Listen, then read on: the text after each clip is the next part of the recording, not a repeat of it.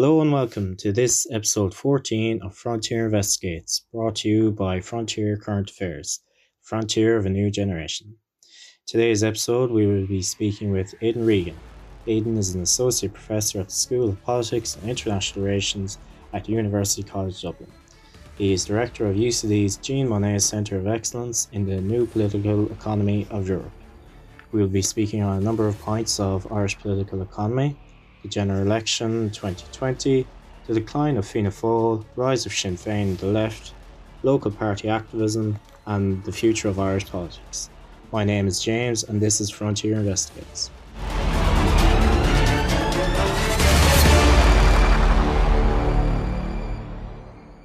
Okay, so hello and welcome to this episode of Frontier Investigates, brought to you by Frontier Current Affairs, Frontier of a New Generation. In today's episode, we will be speaking with Aidan Regan to discuss Irish politics. I'm James Hammersley, and this is Frontier Investigates. Okay, so where do we start? I suppose I was listening to one of your podcasts with Daniel Lambert from Bang Bang, and what struck me was one thing that she said, which was that for a long time, I suppose, Irish politics was it was always kind of seen as either being Fianna Fáil or Fine Gael. Voters were either Fianna Fáil or Fine Gael, and that we're all kind of in this rosy cozy centre. I suppose the last election that's kind of pretty much a bygone era now, whereas we're all we're now dissected on left-right divide. Is that fair to say? Yeah, I mean, I can draw upon some existing research that I have done with my colleague Stefan Muller on this, where we looked at the recent electoral survey post the previous general election to see whether or not there was a left-right divide opening up in Irish politics, as measured by the extent to which different parts of the electorate self-identify on the left or right, and what parties they choose on the basis of that self-identification, or what the correlation between the two. But to cut a long story short, it would appear that, the Irish electorate, the average Irish voter, the median voter today, increasingly identifies on the centre-left, both in terms of subjective identification, but also objectively in terms of key policy measures on the economy and in terms of social policy. And, it's a deeper question to explain why that might be the case. However, that's a somewhat different debate, you could argue, to the increasingly polarised or partisan divide, which to a certain extent reflects that left-right distinction. So, the centre-right is firmly occupied by Fine Gael today. The average person who self-identifies in the centre-right will either vote Fine Gael or Fianna Fáil, really. But it is the kind of liberal centre, if you like, that Fine Gael have occupied. And you can see that quite clearly in the polls, that they are the firm anchor amongst the top 20% of the income distribution in particular. And Sinn Féin occupy the left ground, that they increasingly occupy the space amongst the bottom 50% of the income distribution. So I suppose I'm mixing up various different things here, but if I can give it to you in a kind of clear kind of pattern, it would be as follows: that the average Irish voter today identifies in the centre-left. And that is the case for all voters. So even Fine Gael, Fianna Fáil voters would self-identify a bit more to the left than the right in the past. That's very different of the Ireland from 20 years ago. Yeah. And that's reflected in both social policy and economic policy. Like, there is no kind of right-wing economic preference amongst the electorate per se. A strong preference. And again, that shouldn't surprise people, given the nature of Irish politics and public policy, the nature of the welfare state here. There's just not huge demand to cut back the state, to reduce public services, to get rid of the welfare. Not to say that some people don't think that, not to say that there's no parties that might have a bit of a preference for that. But generally speaking, no. But there's just not enough space anymore amongst the Irish electorate to have two centre-right parties, because it is effectively half or less than half the population. So Fianna Fáil and Fine Gael are to a certain extent competing for that. And it is Sinn Féin that have clearly occupied the left space. Now, what I find more interesting is where different parties are anchored in what parts of the electorate. And the question here would be, well, is there a clear social class basis to this left-right polarization? And the answer is yes and no, in that, whilst the bottom 50% of the income distribution will vote Sinn Féin, Sinn Féin is firmly the party of the old working class, if you can put it like that, and they have completely taken those votes from Fianna Fáil, who may have taken those votes in the past. They will compete with Labour, Social Democrat, Green for the more liberal, higher educated, self-identified on the left vote, but not necessarily huge income. So the average person who has higher education, decent income, but not exactly huge income, will probably more likely vote Labour, Social Democrat, Green, whereas somebody where education, lower income, will be more likely to vote Sinn Féin, and higher educated but higher income more likely to vote Fine Gael. So it's kind of Fianna Fáil that are being squeezed on all fronts. Yeah. And so then you had an article in the Sunday Business Post, like talking about Fianna Fáil, if it wants to have a future, it should turn left. I mean, Fianna Fáil are very much in that kind of precarious position now. I mean, they were once, if I'm not mistaken, one of the largest, most popular parties in the European Union. Now the last poll, they were, I think, maybe 12, 15%, something like that. I mean, that's phenomenal, really. Yeah, I mean, Fianna Fáil were not only one of the most successful political parties in Europe, they were one of the most successful political parties in the world. Yeah, I mean, Fianna Fáil completely shaped and constructed the key institutions of the Irish state. And Fianna Fáil were always not clearly identifiable on a left-right divide in terms of kind of established comparative politics. They were a catch-all party, They were identified themselves as part of a nationalist movement. And, with their kind of the shift and the change, their drift towards the right on economic policies, on fiscal policies, but simultaneously still being kind of anchored in socially conservative policies, it's very hard to call them a left-wing party, although even many people in Fianna Fáil themselves would identify Fianna Fáil to be on the left. And then, of course, the whole Republican issue of Northern Ireland, when they kind of, let's just say, I don't know how would you put it, softened their rhetoric on that, that obviously opened up a lot of space for Sinn Féin too. And Sinn Féin have, in many ways, eaten their core working class vote, both in urban and rural Ireland. So I think comparatively, what has happened to Fianna Fáil is probably not that different to what has happened to the larger social democratic parties in Western Europe. So yes, PASOK or the Social Democrats in Germany, or what's happened in the Netherlands, or even what's happened in France with the socialists, and it's to a certain extent, all of those parties had their anchor in the traditional working class in the past. And Fianna Fáil was not that different in terms of who voted for them. But they themselves as a party were not the Socialist Party, the Social Democrats. They were very different as a party. But, they have lost that vote in the same way the Social Democrats across Europe have lost that vote. Now, where it differs is that Fianna Fáil have lost that vote in Ireland to Sinn Féin, to some of it to Fine Gael. It's kind of gone everywhere, but a lot of it has gone to Sinn Féin, whereas in Western Europe, a lot of that vote has actually gone either to sort of more urban, educated, higher income Green voters in cities, or more radical populist right voters in the more industrial, old working class districts, depending on the country in question, and there's kind of context-specific issues here at play. So in that sense, Fianna Fáil is comparable to the decline of social democratic parties across Western Europe. Yeah. And so, I mean, when it comes to so your research is in the political economy arena, and I was surprised to see that over 80% of Irish people earn less than €50,000 a year, and meanwhile, in the last 10 years, certainly since the crash, costs have gone up. Was that a major factor, and why did it take so long for people to turn to the left, to turn to Sinn Féin? Why didn't it happen in 2011? Because at that election, voters went to Fine Gael mostly, and then some went to Labour. Why wasn't there this shift towards more left, like Sinn Féin?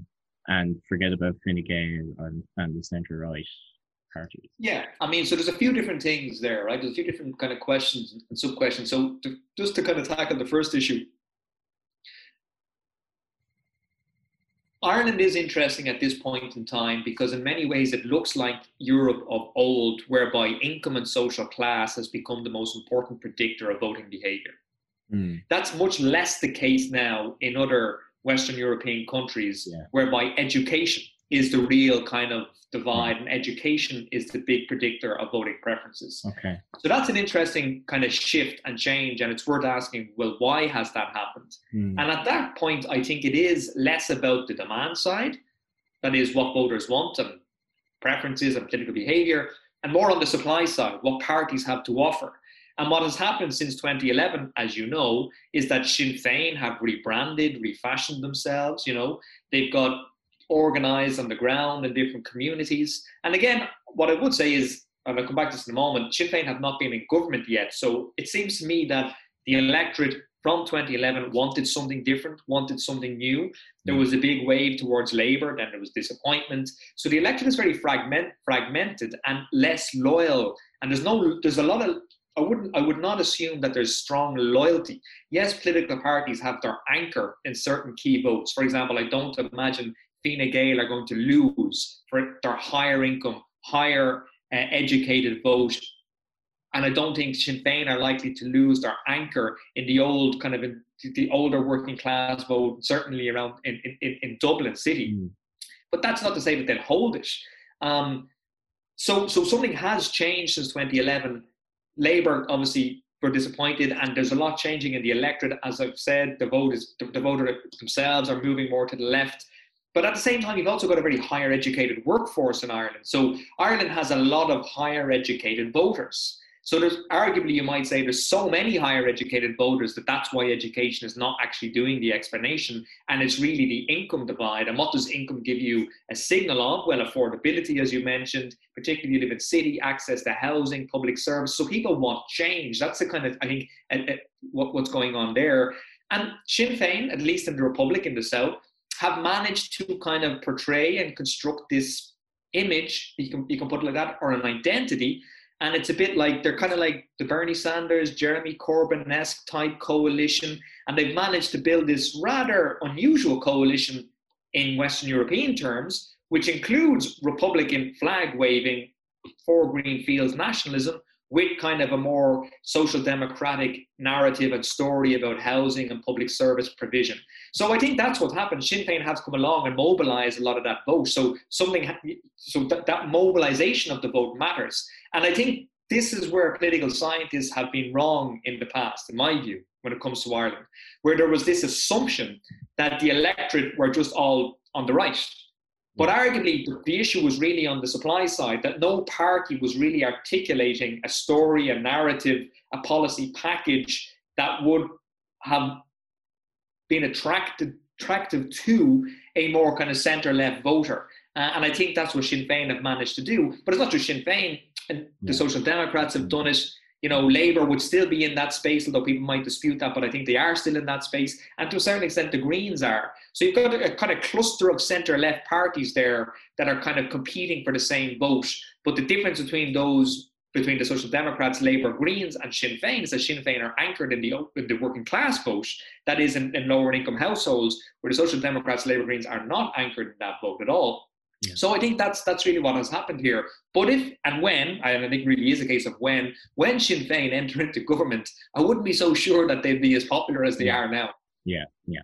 And so, yeah, for sure. And I mean, the likelihood is they probably have to go into government with a Fine Gael or Fianna Fáil, and there's going to have to be a lot of, I suppose, like they may not be able to do all the things that they want to do, which is invest in public services and so on. But moving on again, like how much does grassroots activism actually have to play in Irish politics? I think is Ireland distinctive in that way in comparison to other Western European political economies where grassroots activism and and grassroots political parties is quite important here. Well, I think it matters in politics in general across all countries. You need to be organised on the ground. You need to be anchored in communities. You need to be anchored in different associations. You need to have a good, solid civil society base. Unless you think that in our kind of digital age that you can do everything online and social media. I think that was a big strategic error, for example, of Podemos in Spain, whereby they were not anchored on the ground. So, for example, whilst there was turbulence in 2011, the financial crash, PSOE, the kind of socialist party there, the centre-left Social Democrats, they lost a lot of their votes. They lost a lot to Podemos, the more party further to the left, although in policy terms they're really just another social democratic party. And but they had very good marketing, good communication, good aesthetics, good image, but they were not organised on the ground. And a few years later, PSOE are back in government. They're very well organised. Why? Because they're anchored in the trade unions. They're anchored in Southern Europe. They're anchored in a lot of these rural communities. So they have that good activism on the ground. In the same way in the past, Fianna Fáil have, and in what Sinn Féin have managed to do very well in Ireland, particularly in working class communities where other parties have just not done that. So I think grassroots activism matters a lot generally everywhere in politics, but I think it really matters in Ireland given the nature of our electoral system, the PRSTV system, and also given the highly localised nature of politics, whereby people vote for candidates, individuals, as much as they do for parties. Now that differs a lot by who's voting and different voters, etc. But people really do vote for an individual. So somebody might be self-identified on the left, by all measures are kind of a social democrat, but they have somebody from Fine Gael who's really active on the ground and really good in solving local problems, and they'll give that Fine Gael woman a vote. Because they're really good at solving local issues. So I think that stuff really does matter in Ireland. And any party that doesn't have that good grassroots organisation, they might do well in a kind of in polls or one-off election, but they're not going to sustain that success through time. You need to be really organised and strategic and disciplined, and you need to build that support locally. Yeah, and so just in terms of how much do you think is mobilized? I mean, I remember you were saying in one of the classes that I took with you, and heard you say it publicly as well, it must have been one of the talks, that we are a country that are privately rich but also publicly poor. I mean, so we have the big corporations, Facebook, Google, all are here, but then it's not like we don't have, we're short on housing supply, we don't have the best transport and so on. Cycle. I mean, I was living in Dublin. Cycling transport, cycling lanes are not there, and just regular, life, human life issues. How much does that mobilize voters to get out and vote? I mean, we were talking about grassroots activism and voting for the person or voting over actual issues, general issues. Yeah. I think it's fair to say that the last general election was pretty much mobilized around quality of life issues. Yeah, no, I think so. And that's what the data would suggest too. If you look at the key issues that people identified as to what shaped their voting preferences and political behavior, was housing, healthcare, and other public service related issues. It surprises me why childcare is not a major issue in Ireland. And again, I think it's just relatively speaking, people's comparisons are what they're used to. Anybody who has had any experience of public service provision in other Western European countries tends to be a little bit more animated about the lack of certain things like childcare infrastructure in Ireland. So I think, yes, quality of life issues certainly influenced and mobilised the electorate, at least a good part of the electorate previously. And I have said Ireland is publicly poor, privately rich. And, there's various different reasons for that. Lack of investment, obviously, a decade of austerity doesn't help. A lot of austerity years during the 80s as well. Too much focus on kind of consumption-oriented expenditure, not enough investment on kind of key social and capital infrastructural investments. But it's not just money spent, it's also organizational, it's institutional. So whilst people may have identified healthcare as a key issue for them, it's not like Ireland doesn't spend a lot of money on healthcare. It does, but there just seems to be something about the HSE and the governance structure and the delivery of the healthcare service that people are just not happy with. The basic the basic issue of waiting lists and all that. So, it's not that, it does not necessarily mean more money will solve the problem. But I think, as you said, anybody, and I think Irish people, an increasingly, let's just say, an increasingly educated electorate for sure, but also a lot of cultural awareness about how things are in other countries. And our comparator is no longer just the UK. Our comparators are what happens in Sweden and Netherlands and France and Germany. And people see the quality of the public infrastructure in a lot of these cities in particular. Yeah. And they say, why can't we have that here? And I think that's really what drives a lot of the urban educated voter, for example. Whether that's the case for, smaller rural communities in Leitrim, I don't know. But arguably, there's a lot more going for those smaller rural communities in terms of infrastructure, although you might not think it in terms of listening public sphere. It's really our cities, it seems to me, that are, quite frankly, falling behind quite fast. Yeah. Okay, so I'm very conscious of time, and so I'll ask you one final question. So it'll be maybe another 3-4 years before our next election, and I seen your tweet there, and making predictions in politics is a fool's game. But if you were to make a prediction in the next election, I know it's very hard, but where would you see it going particularly in a post-pandemic election? Yeah, I mean, it's very difficult to predict, but just based on the existing polls, patterns, a humble read of public opinion data, and the issues I think Sinn Féin will do extremely well. I think they'll probably do even better than what some of the polls are suggesting. The question then is, as you have alluded to earlier on, would they be in a position to build a coalition to enter government? Well, that won't happen with Fine Gael, obviously. I think Fine Gael would be quite happy to sit on the opposition and say, okay, look, you've been slinging mud from the sidelines for the last 10 years. Give it a go. Go into the Department of Housing. See if you can solve the problem. And if you can, great. If you can't, well, you'll feel the ire of the electorate in 4 or 5 years' time. So then the question is, can the Social Democrats and Labour and the Greens generate enough votes to build a coalition? Even if they did, Labour seem to be suggesting that they will never go into coalition with Sinn Féin. And I don't think the Greens are going to do particularly well in the next election. I think they will struggle to return 1 or 2 TDs, arguably. So then you're talking Sinn Féin and Fianna Fáil. And Fianna Fáil, are they likely to go in as a smaller minority party with Sinn Féin? That will be difficult for them to do. So who knows? We'll have a home parliament, and maybe we'll end up with exactly as we have at the moment: Fine Gael plus Fianna Fáil plus a smaller party. Maybe this time, instead of the Greens, it would be the Social Democrats.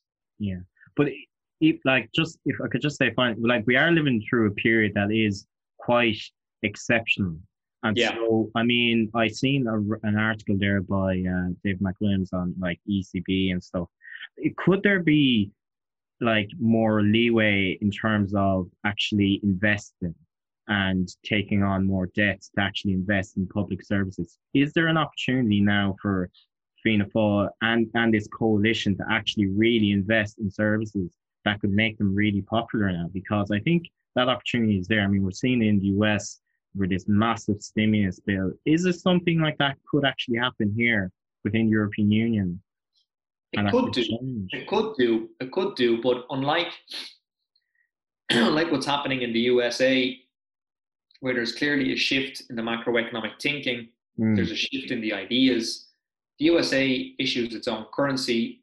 It really does have control over its own fiscal and monetary policies in the way that Ireland does not.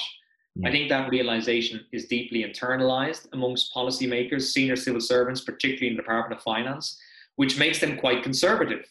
But my own personal view would be that, yes, if the Eurozone is to have any serious future, well, it's difficult to do because you're talking about different governments reaching decision on complex issues, but ultimately they have to set aside the old fiscally conservative rules that governed economic policy making for the best part of 20 years if they are remotely serious about tackling things like the climate emergency. So yes, I do think we need a paradigm shift on how we approach fiscal and monetary policy. I can think through that. I can articulate a story why that might be the case. I can identify the distinction in consumption investment, and I could put together a policy package pretty quickly that might look, fairly ambitious for the future. But politicians by their nature are conservative.